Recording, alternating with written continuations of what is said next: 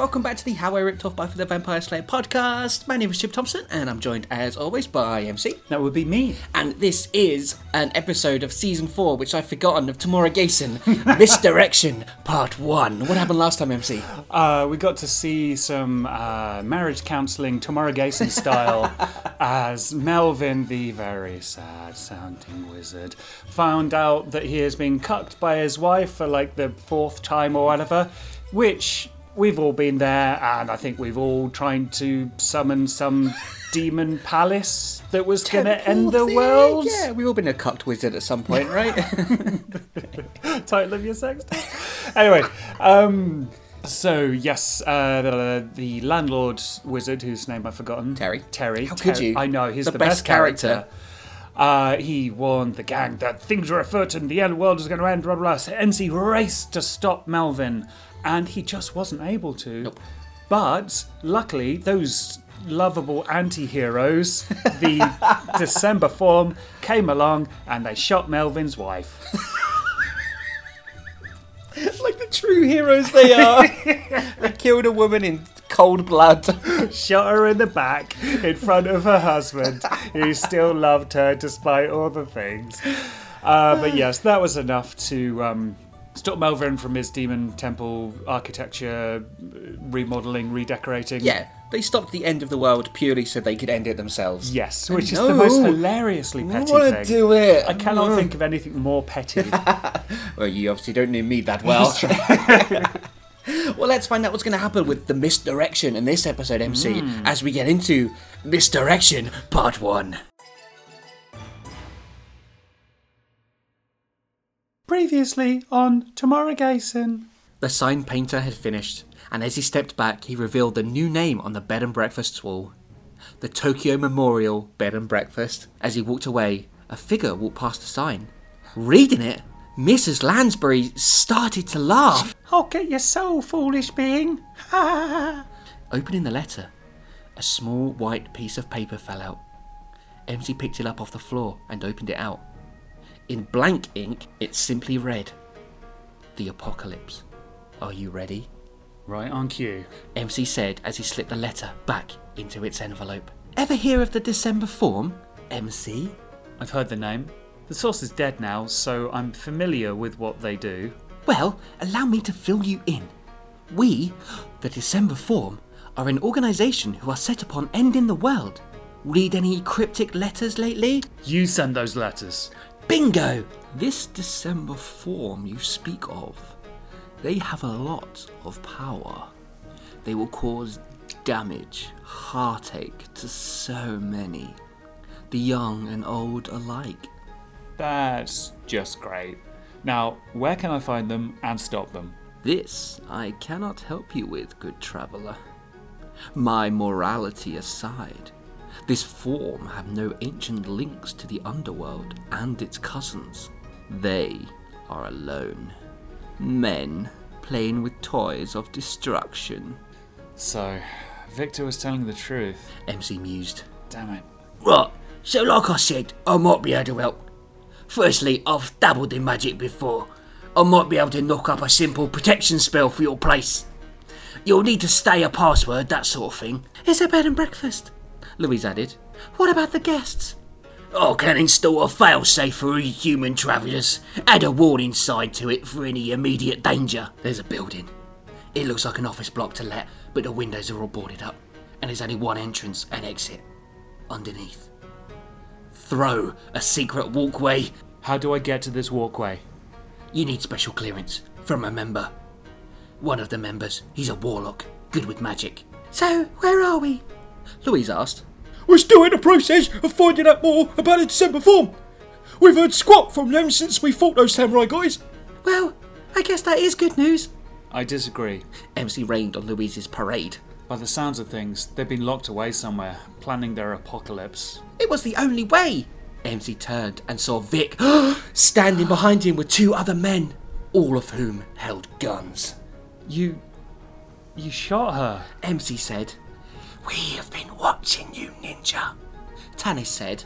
MC glared at the 3 men. The end of the world will happen soon, Vic said with great confidence, but only by our hands. The December form turned their backs on MC and walked away.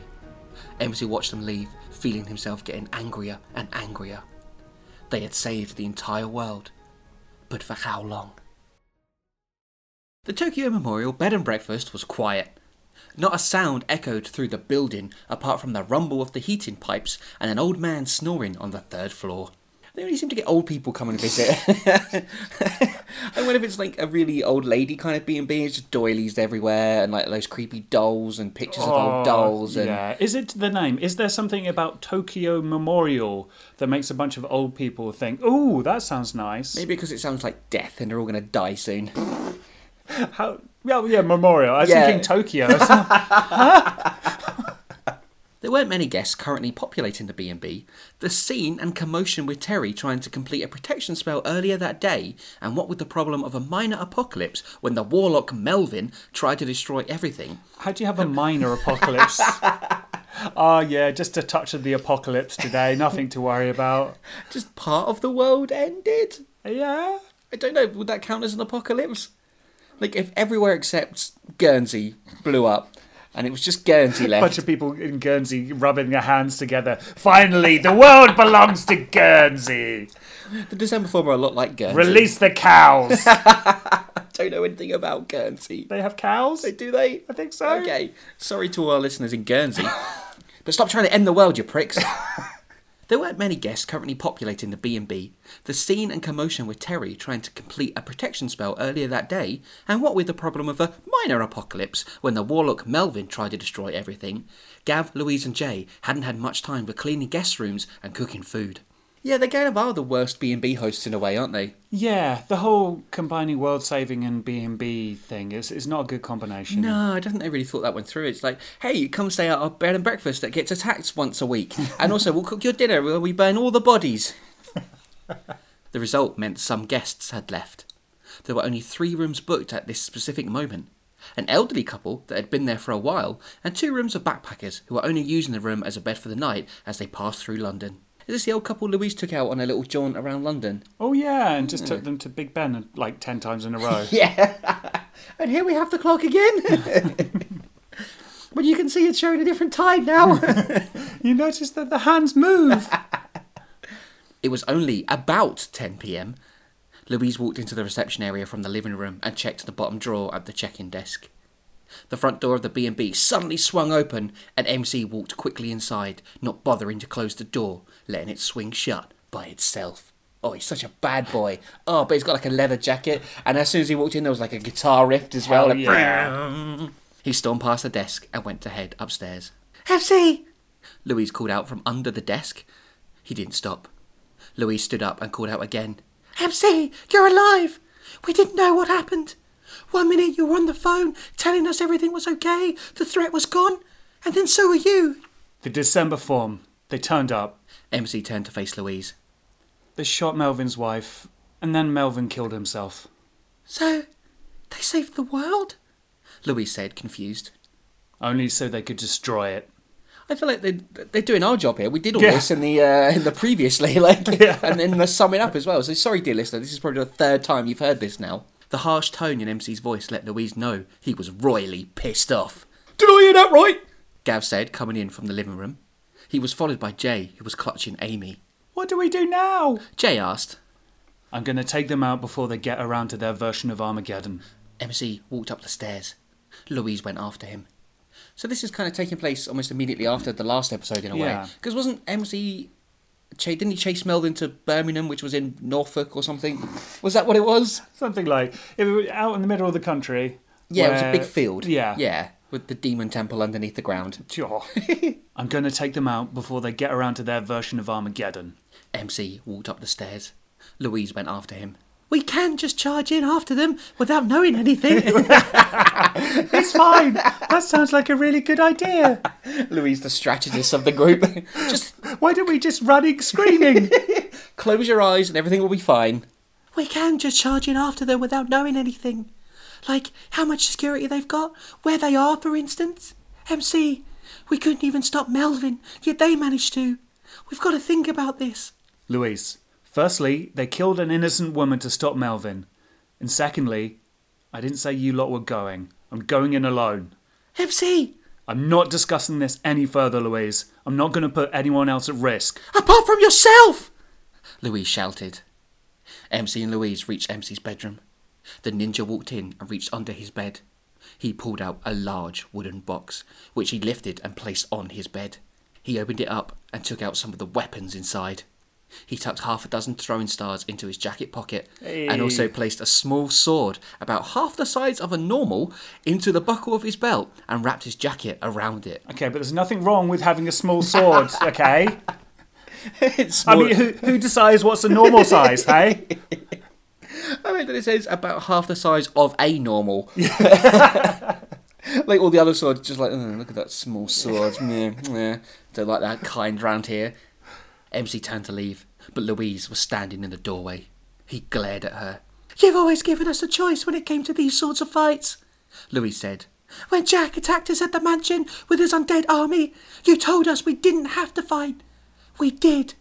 When Chip was going through his evil phase, you said to us we didn't have to be there, but we stayed. Like his goth phase, or his punk phase, his evil phase. I don't know, we're just constantly downplaying it. Oh, yeah. I mean, all teenagers go through their apocalypse phase, don't they? He's trying to end the world again. We didn't have to follow you to England to confront Harato, but here we are.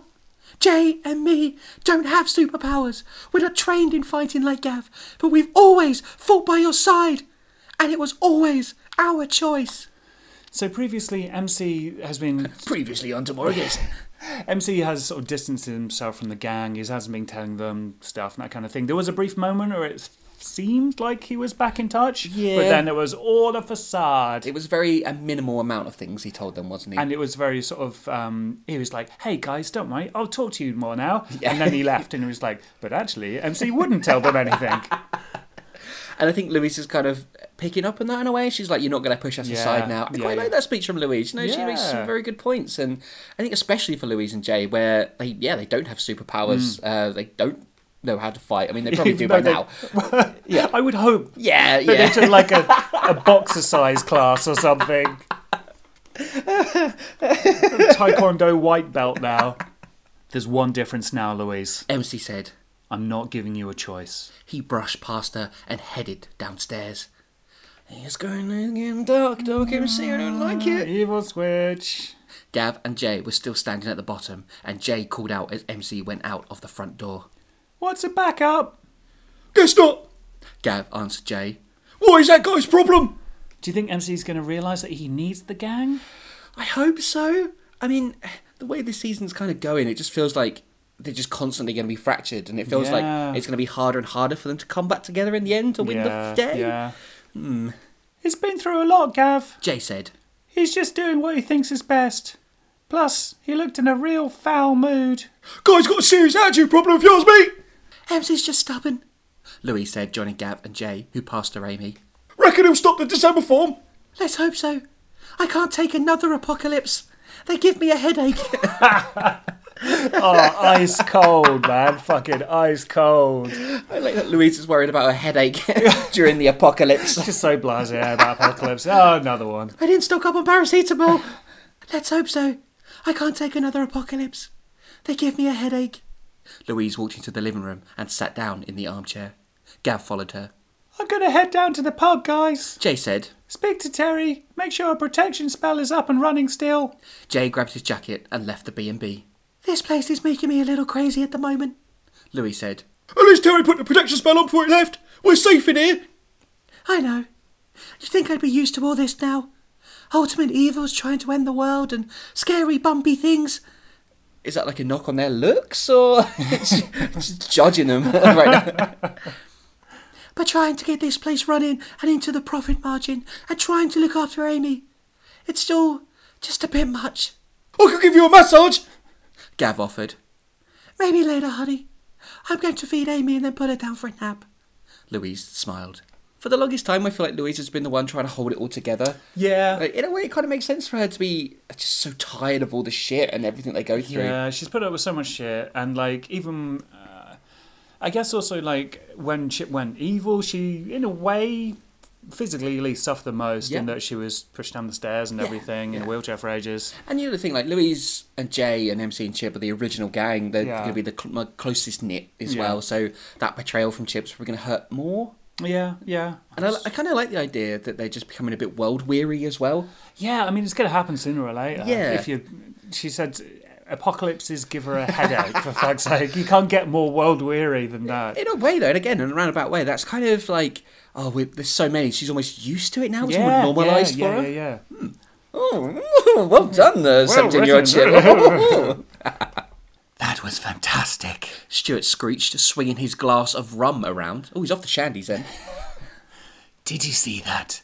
The way she doubled in two when we shot that bitch. God, I wish I had time to go out, and murder a hooker.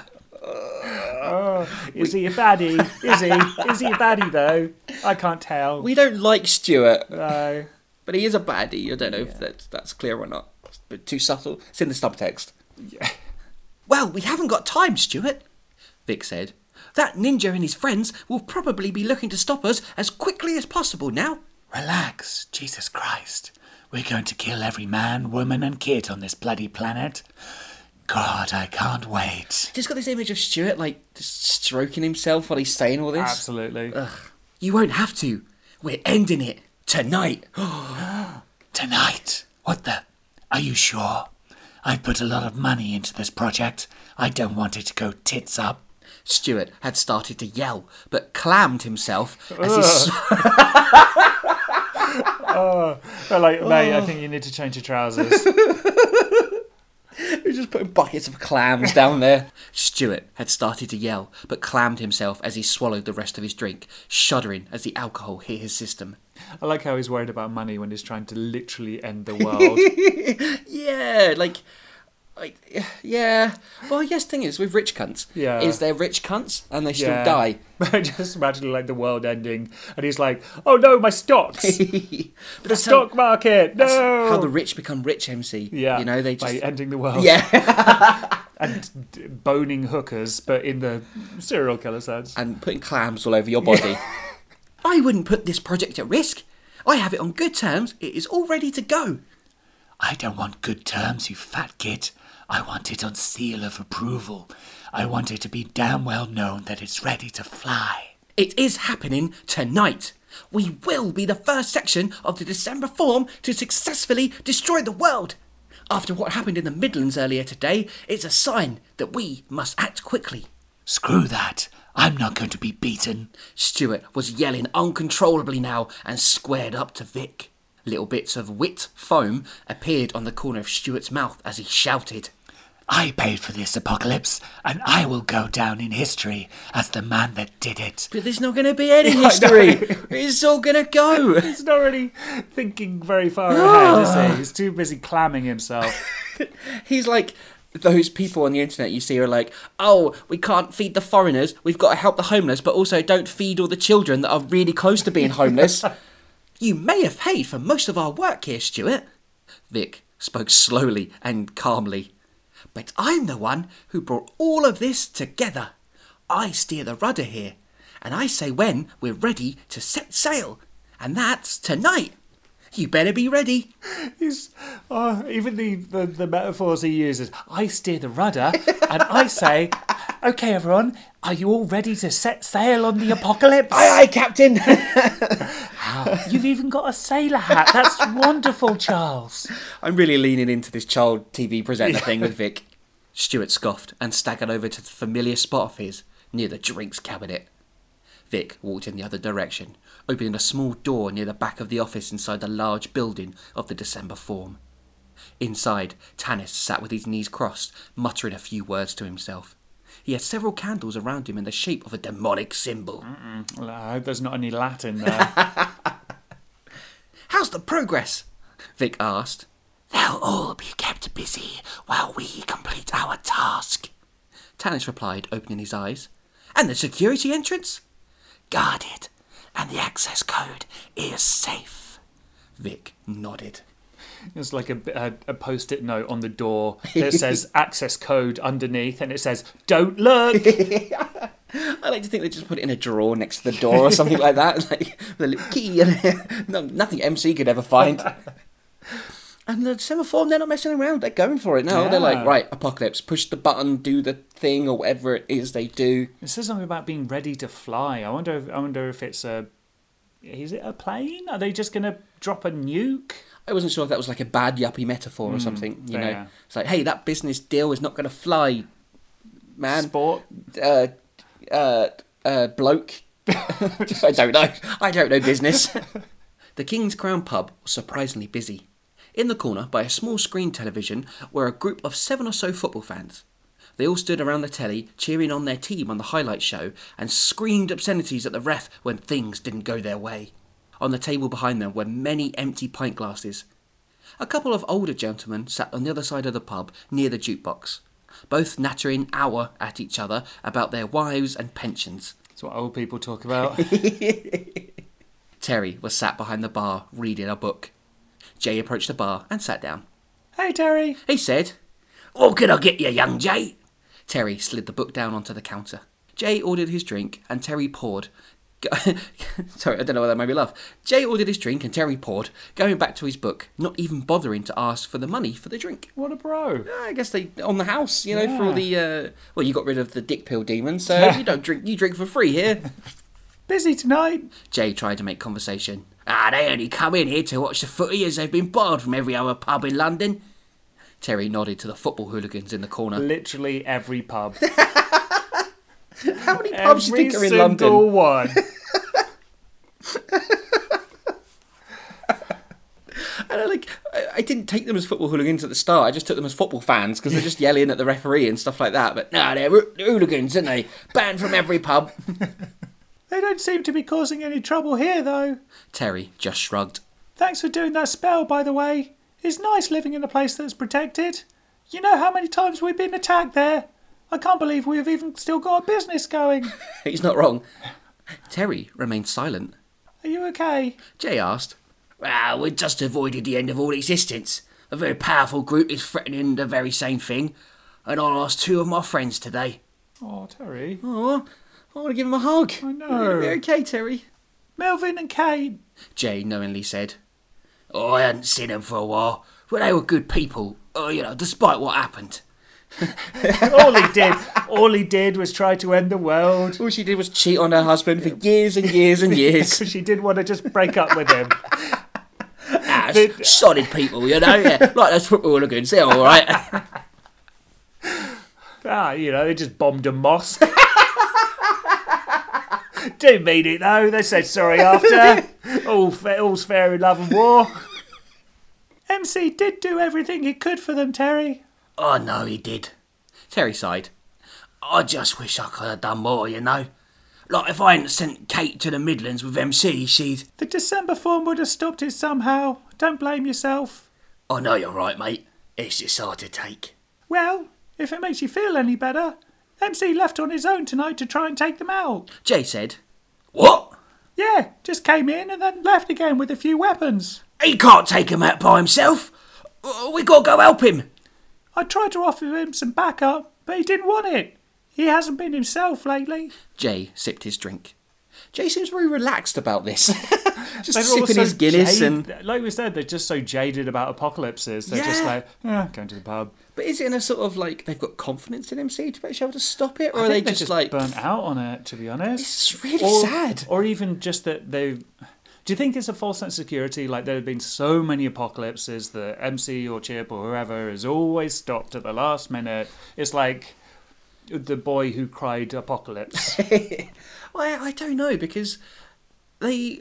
I mean, obviously Louis put up an objection to MC going by himself. Yeah. But then he just went. Yeah. And I guess they can't really stop him. Yeah.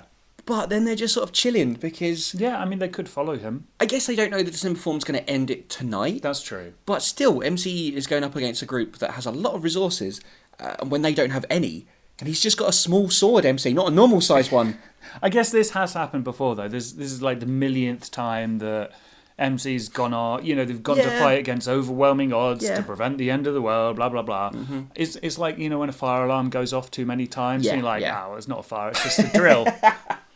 But I do find that I know really just depressing though, that they're all just so jaded and done. Maybe that was me writing this. Oh, I can't wait for this to end.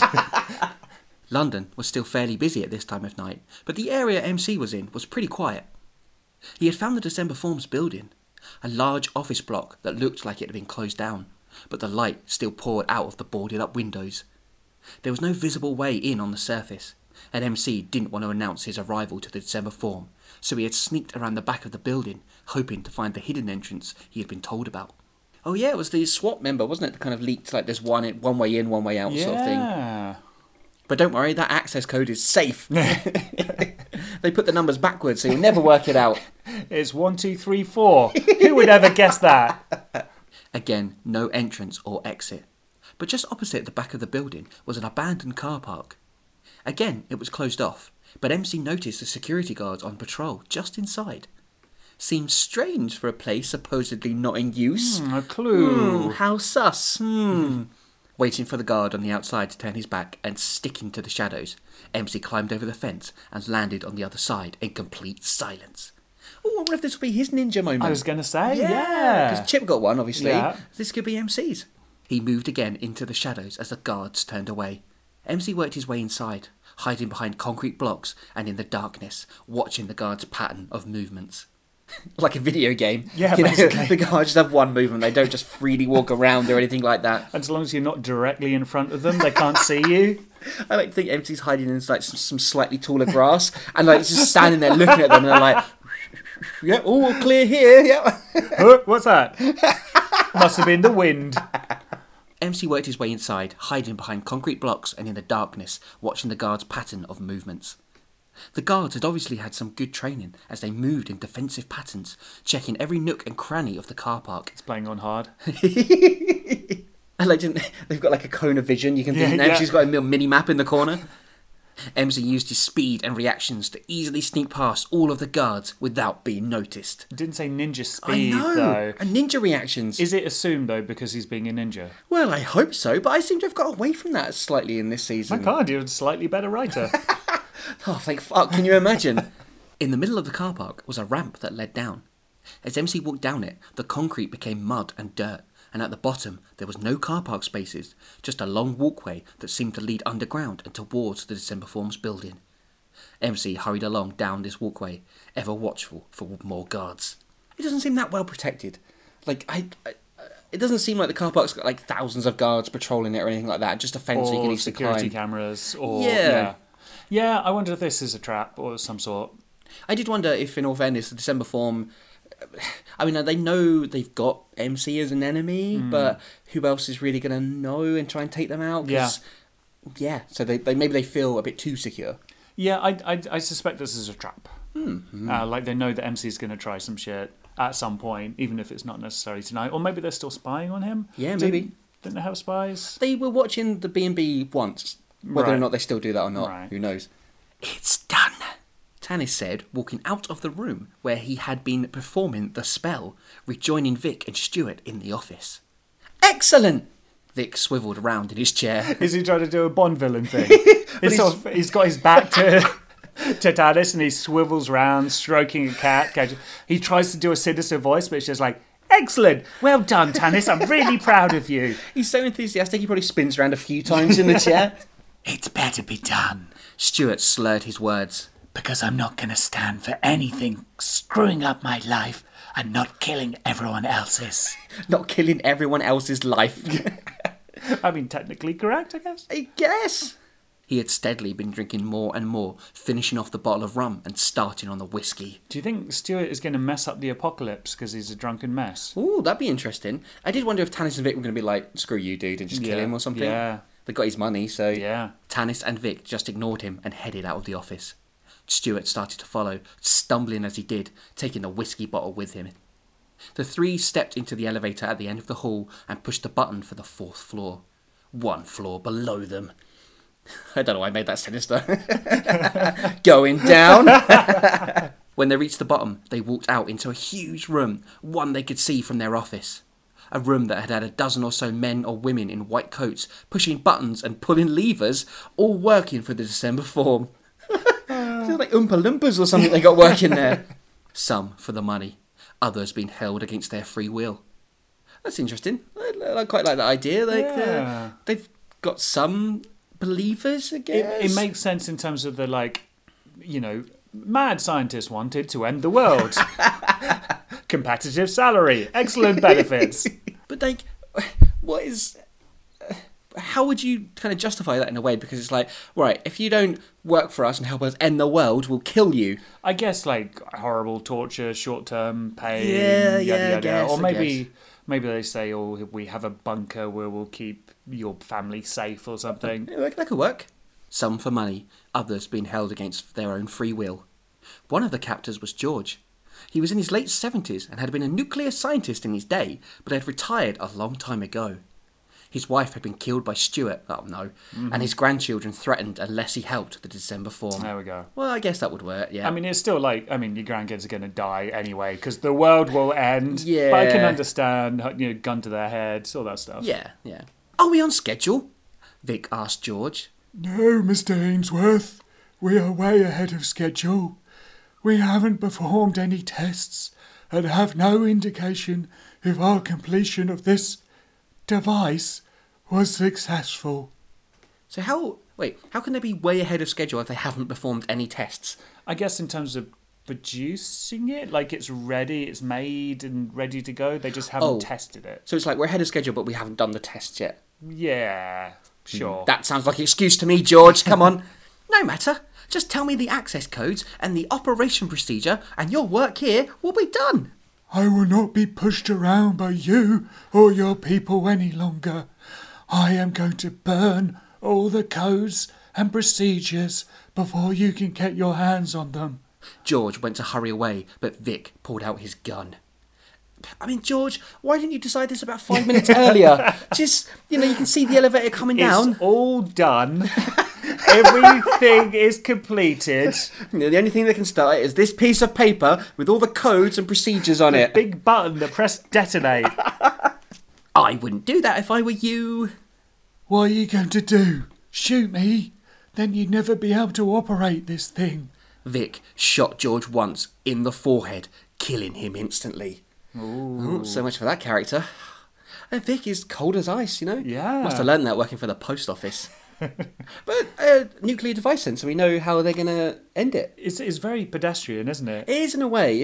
Again, we've kind of said they're kind of Bond villains in some senses. Yeah. Not just with the swivel chairs and nuclear device, but just in the kind of the way they operate. I guess it is a contrast to the usual demons. The gang being another apocalypse, some demon palace temple thing. Yeah, standard Thursday, innit? Vic shot George once in the forehead, killing him instantly. I'm sure we'll manage. Vic stepped over George's body and instructed the team. Someone get me the access codes and procedure manual, otherwise you will all end up like this. It's nice that George took the time to write the manual out as well before he decided to rebel. Illustrated it beautifully, spell checked it. It's colour-coded and everything. It's beautiful. Stuart said, looking up at the device George had referred to. I still don't trust modern technology. Tanis added. Don't worry, my friends. This baby will do the job. All members of the December Form were now looking up at the large nuclear bomb that was in the middle of the room, suspended in a steel tray, ready to be moved up to the roof where it could be detonated. Presumably, they're hoping for a chain reaction of nukes, right? One nuke goes off, so England is oh no, we got nukes, send nukes at Russia, and you know what? I probably thought one nuclear bomb would end the world. Okay. Maybe it's a super duper nuclear bomb. Sure, why not? And it will they're in the exact spot where they need to be, but when they detonate it, it will earthquakes. Yeah, go down to the Earth's core and explode there, and just ricochet out across the entire world or something. Okay. I'll go with it. It's not like they've got how many nuclear bombs would you need to end the world? More than one. I don't know, but I think more than one. A woman in a lab coat handed Vic a folder packed with papers, the codes for the bomb. Vic thanked her and told the others they had 10 seconds to vacate the building. Why? Where are they going to go? This one bomb is going to end the world. They've got 10 seconds. You better run quickly. As the scientists hurried out of the room and the building, Stuart leant down by George's body and reached for his hand, shaking it. Well done, you old sod. You really did it. Here, have a drink on me. He poured some whiskey over the lifeless George. He's a bad guy. I don't know if you picked up on this. He's not very nice. Are you ready? Vic asked Tanis. My distractions should be taking effect. We're clear to proceed, Tanis replied. Ooh, he's got something in mind for the gang, I bet. Yeah, the mansion. Oh, well. Bed and breakfast is going to get attacked again. God, that sounds so lamer, doesn't it? Oh, not the mansion, the bed and breakfast. What was that? Jay asked, hearing some banging on the door of the King's Crown pub. We're closed, Terry announced to whoever was trying to enter the pub. What, you are? One of the drunken yobs asked behind a burp. I can't be bothered to serve anyone else, Terry said to Jay. I appreciate that attitude towards working. I wish I could do that. I can't be bothered to serve anyone else, Terry said to Jay. Besides, the company in here are spending enough money. All fell quiet for a moment as the song from the jukebox finished. One of the old men in the corner got up, saying he was going to put some decent music on. None of that noise kids burn their ears with nowadays. I've never heard the expression burn their ears before. No, but we should make it one. When we get into our 80s, we'll start doing that. I feel like it's the kind of lame youth slang that a middle-aged scriptwriter would come up with, trying to sound cool. Like, hey, put on this tune. It'll burn your ears, man. I mean, yeah, that's exactly what I've done. The banging came again, louder and harder this time. Terry and Jay exchanged a quizzical look. We're closed. Another one of the yobs yelled. The others laughed. Jay got up off his stool and walked to the front door of the pub. He pulled back the curtain and peeped outside. He stared outside for a moment and then slowly closed the curtain again. What is it, mate? Terry asked.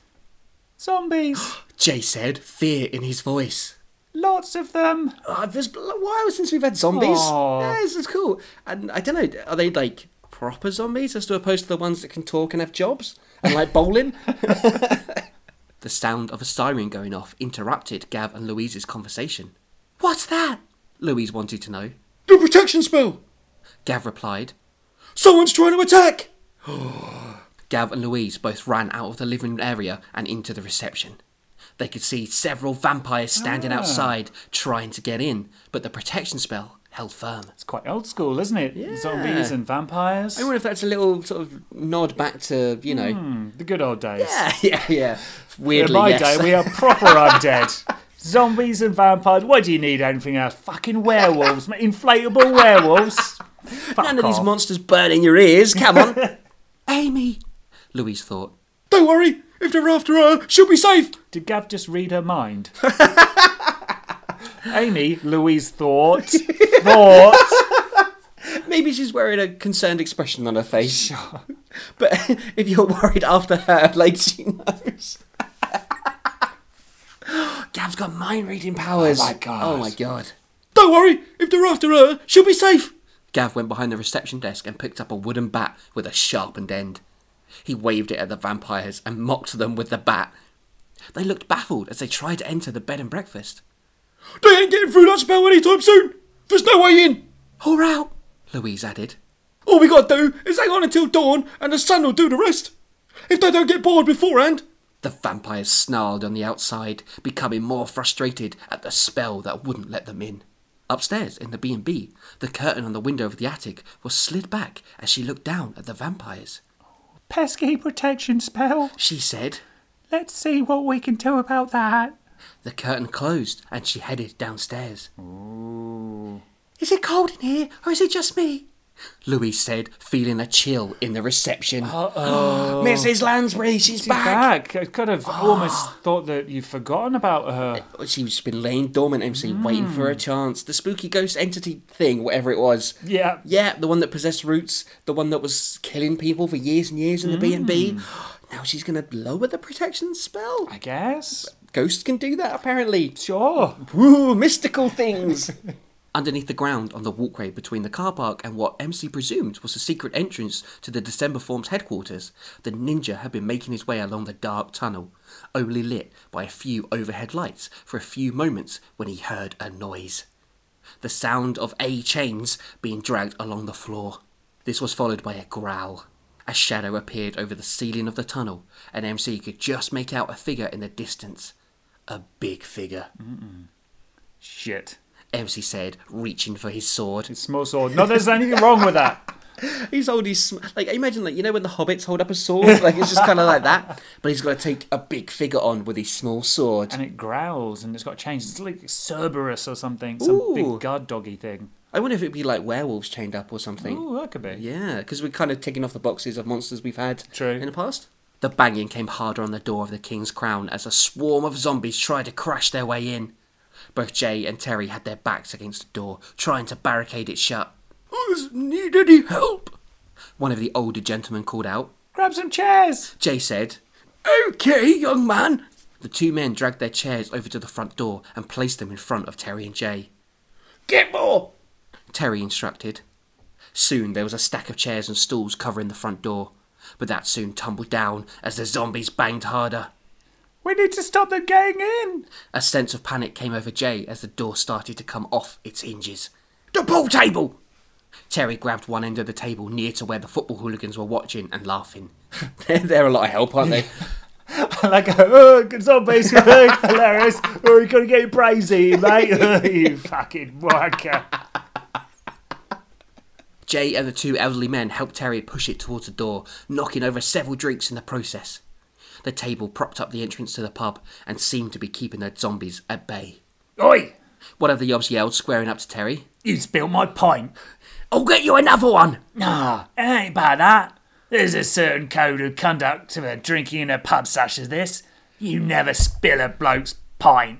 This is why they got banned from every pub in London. When Stupid zombies code were of conduct. attacking. Yeah. The man poked Terry in the chest and burped. Suddenly, the zombies turned their attention away from the door and started to smash through the glass windows. "Blame them. Terry said. They're the ones who have stopped you from drinking." "He's right, James," one of the yobs in the corner yelled. James, who seemed to lead the pack, picked up a pool cue and his friends followed. "No one interrupts my drinking," he said. The two elderly men stood tall. Okay, one holding his walking stick in the air, the other with his umbrella. They don't seem to be reacting to the zombies. There are zombies, and they're like... Well, no, they're getting pool cues now to fight them off. Yeah, but at no point is anyone going, "Oh my god, zombies." Maybe they can't tell they're zombies at the moment. Maybe they just... Oh no, didn't Jay say zombies? Yeah. Okay, the two elderly men stood tall, one holding his walking stick in the air, the other with his umbrella. "Oh, damn kids." "Got any weapons?" Jay asked Terry. The landlord of the pub ran behind the bar and pulled out a club and a very old shotgun with a couple of bullets. I guess they mean shells. Yeah. Jay went to pick up the gun, but Terry handed him the bat. "Get ready." Jay, slightly disappointed not to be holding the gun, instructed the pub. "Wait until they get inside." The windows were just about to give way and the undead were about to pour in. And that's where we're going to end Misdirection Part 1. Wow, what do we think of that episode, MC? There's a lot going for a part 1. Yeah. It's still...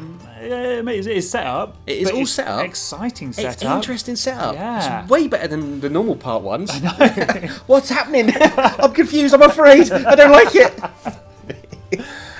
But yeah, I mean, the December form, although their method of ending the world is quite straightforward, all these distractions are very effective. Yeah, they definitely put things in place to keep the gang at bay. We've got a good plan.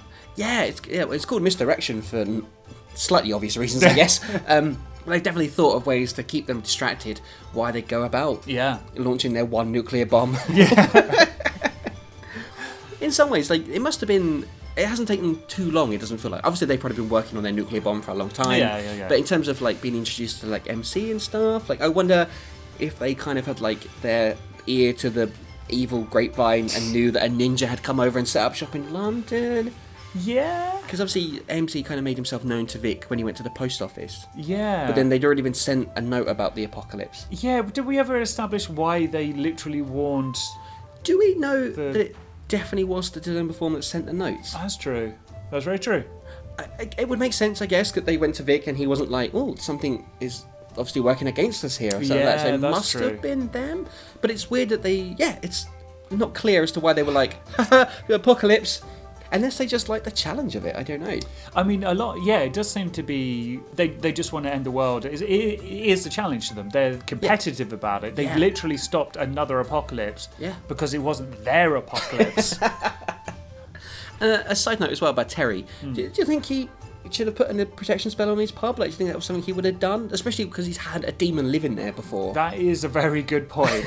A very, very good point. Yeah, so maybe it's like, oh, maybe I should have done that. Oh, I never got round to it. I had to mow the lawn on Sunday. Maybe the protection spell only works on bed and breakfasts, but not pubs. And we still don't know what MC's going to have to come up against as well. Yeah. I suspect werewolves. Okay. But we shall see. And this isn't, we're only like just over halfway in the season as well. So it's not like this is the end, the finale, like, oh, it's all going down. Yeah. So I'm curious to see. I mean, I'm guessing they won't end the world and that's just where it all ends. Yeah. The other episodes are just blank. But yeah, what's going to happen? Is MC going to stop them? Is there going to be like a small nuclear explosion or something? Is this just another villain of the week where the villain is a bomb? Or is this like the end of December form and then we see some new big bad, or the big bad behind the December form, or a different branch of the December form? I don't know, because I don't think... Because in a lot of TV nowadays, you'll have like kind of the mid-season finale and stuff like that, where like a bunch of stories will get resolved and then they'll go into the next one. Yeah. But I don't think that was my writing style. I think Buffy and Angel never really did that. It was always like, oh, here's a bunch of episodes leading up to like the big bad as we go on. It doesn't feel like Villain of the Week. No. It feels like it's been leading up to this. Yeah. Yeah, so I will be really surprised if the December form get taken out so early, unless Mrs. Lansbury is the end thing, but again, that doesn't feel as big. Yeah. Well, if you've got any theories as to what's going to happen for the rest of the season, did you know there's numerous ways in which you can get in touch? Flawless, absolutely flawless. No one will notice I fucked up then at all. You can find us on Facebook. We're at facebook.com/HowIRippedOffPodcast. And we're also on Twitter at How I Ripped Off. And you can find our entire back catalogue on SoundCloud, Stitcher Radio, iTunes, and YouTube. And if you want to let us know how you would end the world, you can do so in the form of a rating, and well, you can't do it in the form of a rating. 1 star for nuclear bomb, 2 stars for zombies. But you can do it in the form of a review, or you can just leave us a normal review. Let's just go with that. Make it all simple. It would help us a great deal. Do you ever think sometimes we put people off from doing rating and reviews? Yeah, there's a point. Just forget everything I said. Just leave a review. Yeah. It'd be really nice. If you're here now, season 4 of Tomuarigassen, you probably like what you're listening to. Yeah, and like, come on, dude. Yeah, give a little back, you fucking selfish bastard. Love you.